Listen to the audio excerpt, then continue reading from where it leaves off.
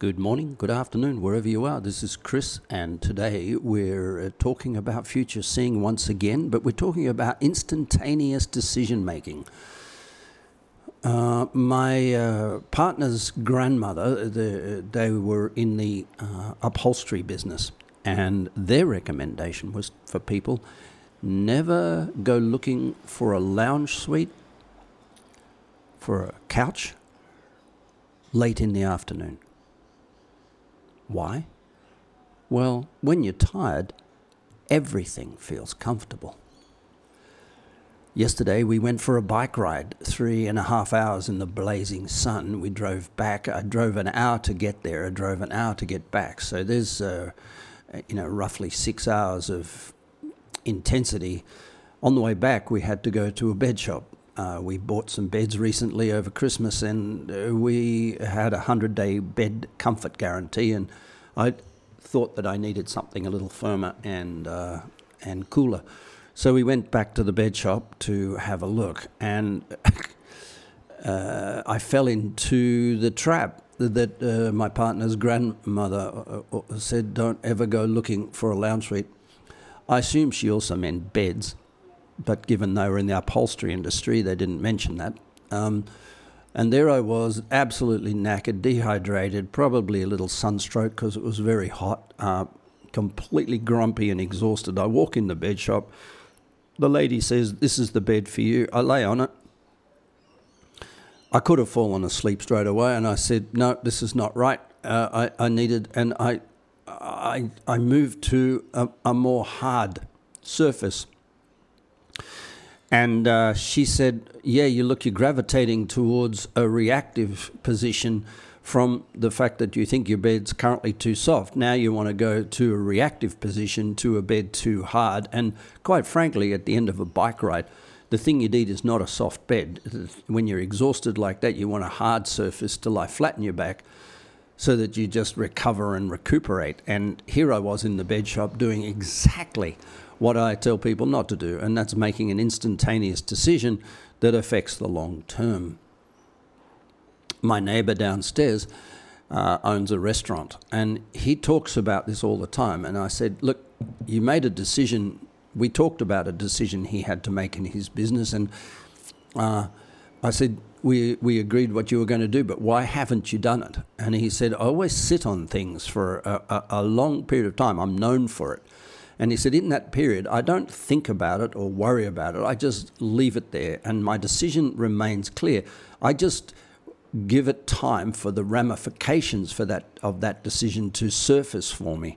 And then I start to see things and realize things that I didn't realize in the instant.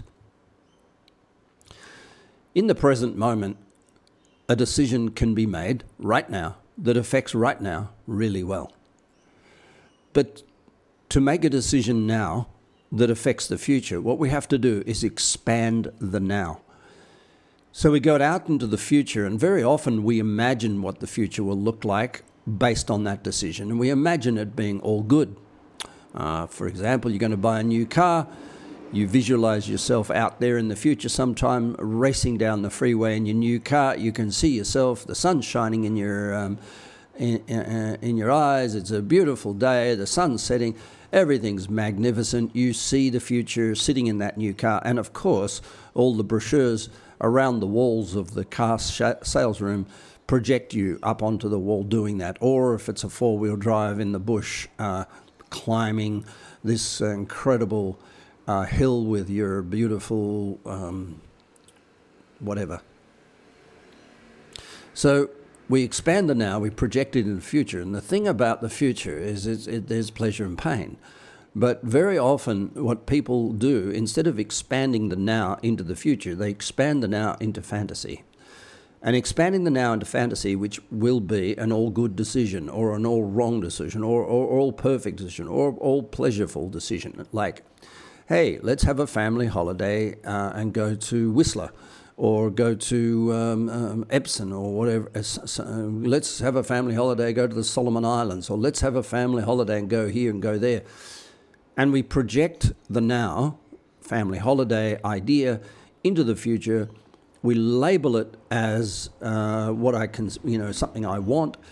But what actually we're saying we want is a fantasy. I would like to own my own business. Some people say to me, okay, let's see what you think that looks like. And when I hear what it looks like, it means make a lot of money, have a lot of fun, be my own boss. I hear all the good news, and understandably so, because that's a little bit how it's promoted. But that's not the truth. If you ask anybody who's owned their own business for any period of time, that you'll hear the words of stress, failure, lack of family time. You'll hear the costs. So expanding the now into the future is a really important part of future seeing, because if we do this wrong, if we go and buy a lounge suite late afternoon when we're really tired, anything will do. Our projection of that thing sitting in our home in 6 months' time will be, oh, wow, that'll be great. But we expand the now into fantasy, we expand the now into emotion, we expand the now into a story, and that's called good marketing and good romance and good seduction and good projection. It's, in some people's language, called positive thinking, but it's not wise. It is not future seeing, it's future catastrophe. Because if we don't incorporate the concept of polarity into the future of our projections, in our future of now, we live in a deluded state in which the future will be disappointing. Now, there's just so much disappointment a person can handle when they say, I'm looking forward to getting married. Oh, shit, after 2 years, it wasn't quite what I thought it was. I'm looking forward to having a new job. Oh, it's not quite what I thought it was. I'm looking forward to having a new sport. Oh, it's not quite there's just so much disappointment a person can handle before they start saying, I don't want to project into the future. I don't want to have goals. I don't want to have any sense of anything else but the now.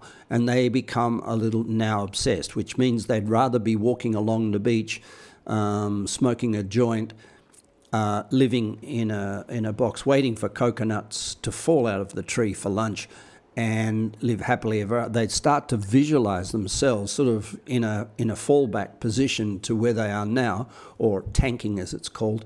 They start to visualize themselves in a present day paradise in which there is no worry about the future, because who cares? It's paradise. We're already there.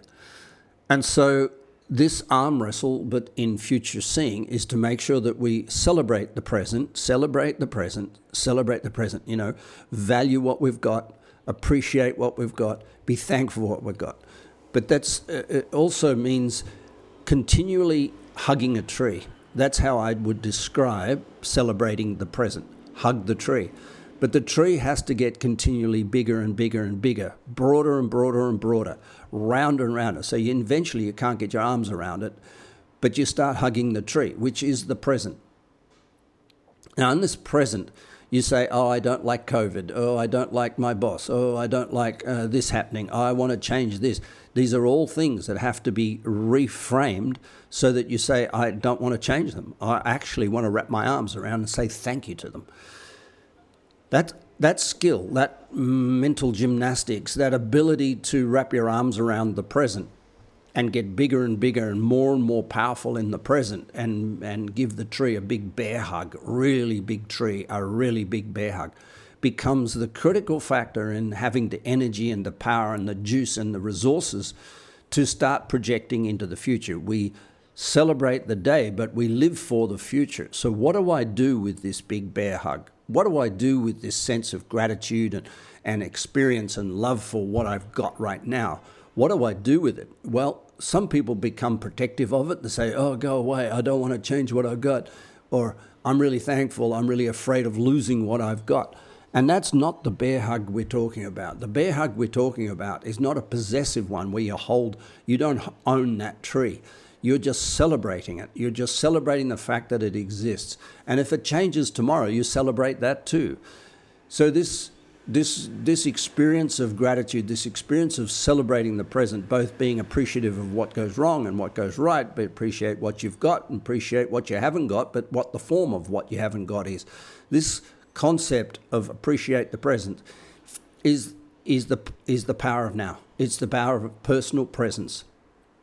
And it becomes really, really important to expand and expand and expand it, not get trapped in a relationship, not get trapped by family dynamics, not get trapped by the perception that we owe anybody anything, wrapping our arms around the tree, wrapping our arms around the world as it is. And when the world changes, we wrap our arms around that too. That's the juice. That's the petrol in the tank that gives you the ability to start thinking about the future. The ability to let go of the now and wrap our arms around a different tree, that's the ability to let go of different futures. And this is really important because the future isn't always as we fantasize. Sometimes we think of the future when we're sitting in the late afternoon on a new couch and we go, that'll be perfect. When we get there, we get it home. 6 months later, we go, oh shit, this is not quite what I thought it would be. Or this is too hard, or it wore out too quick, or something we didn't see in the moment. Instantaneous decisions quite often lead to catastrophic outcomes.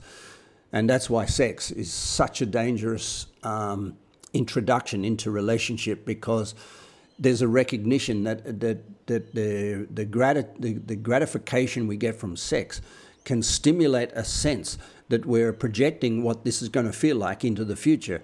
And we all know that that there's a similar to my partner's grandma quote, there's another quote that says, if you have sex, every time you have sex in the first 12 months of a new relationship, you put a bean in a bucket under your bed, in a bowl under your bed, and you put a bean in that bowl. And then after 12 months, for every time you have sex, you take one out.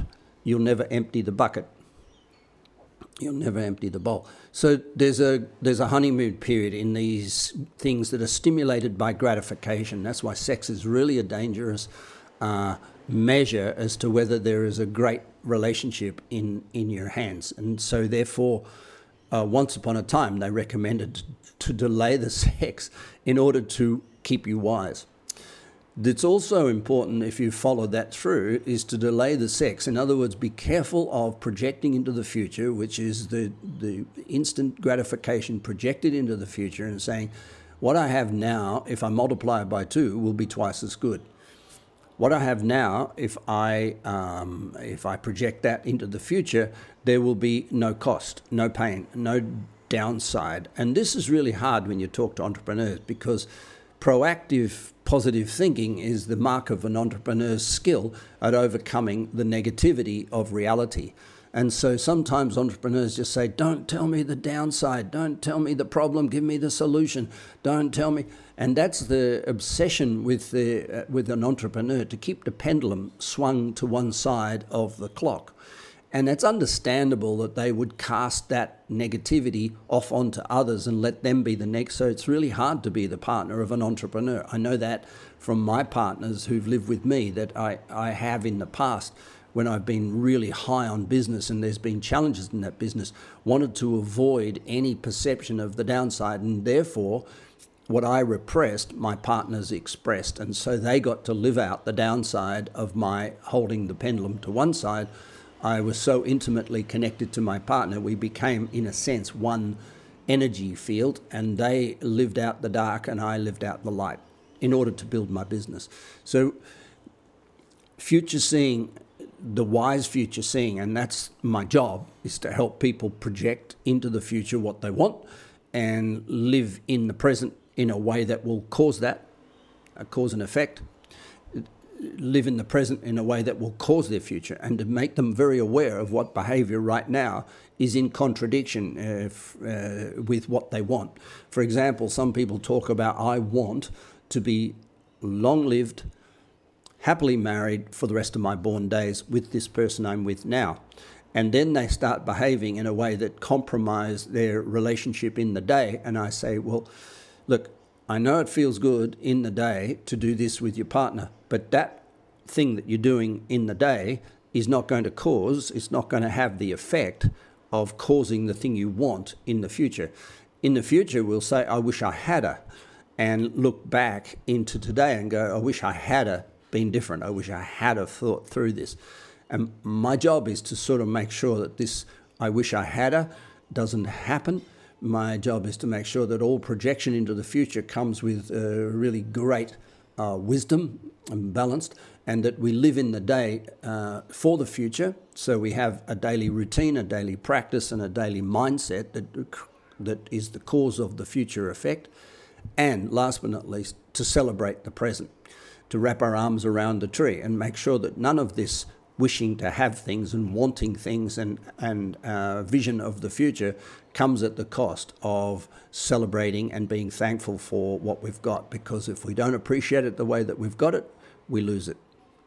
This is Chris. You have a beautiful day. Future seeing. Bye for now.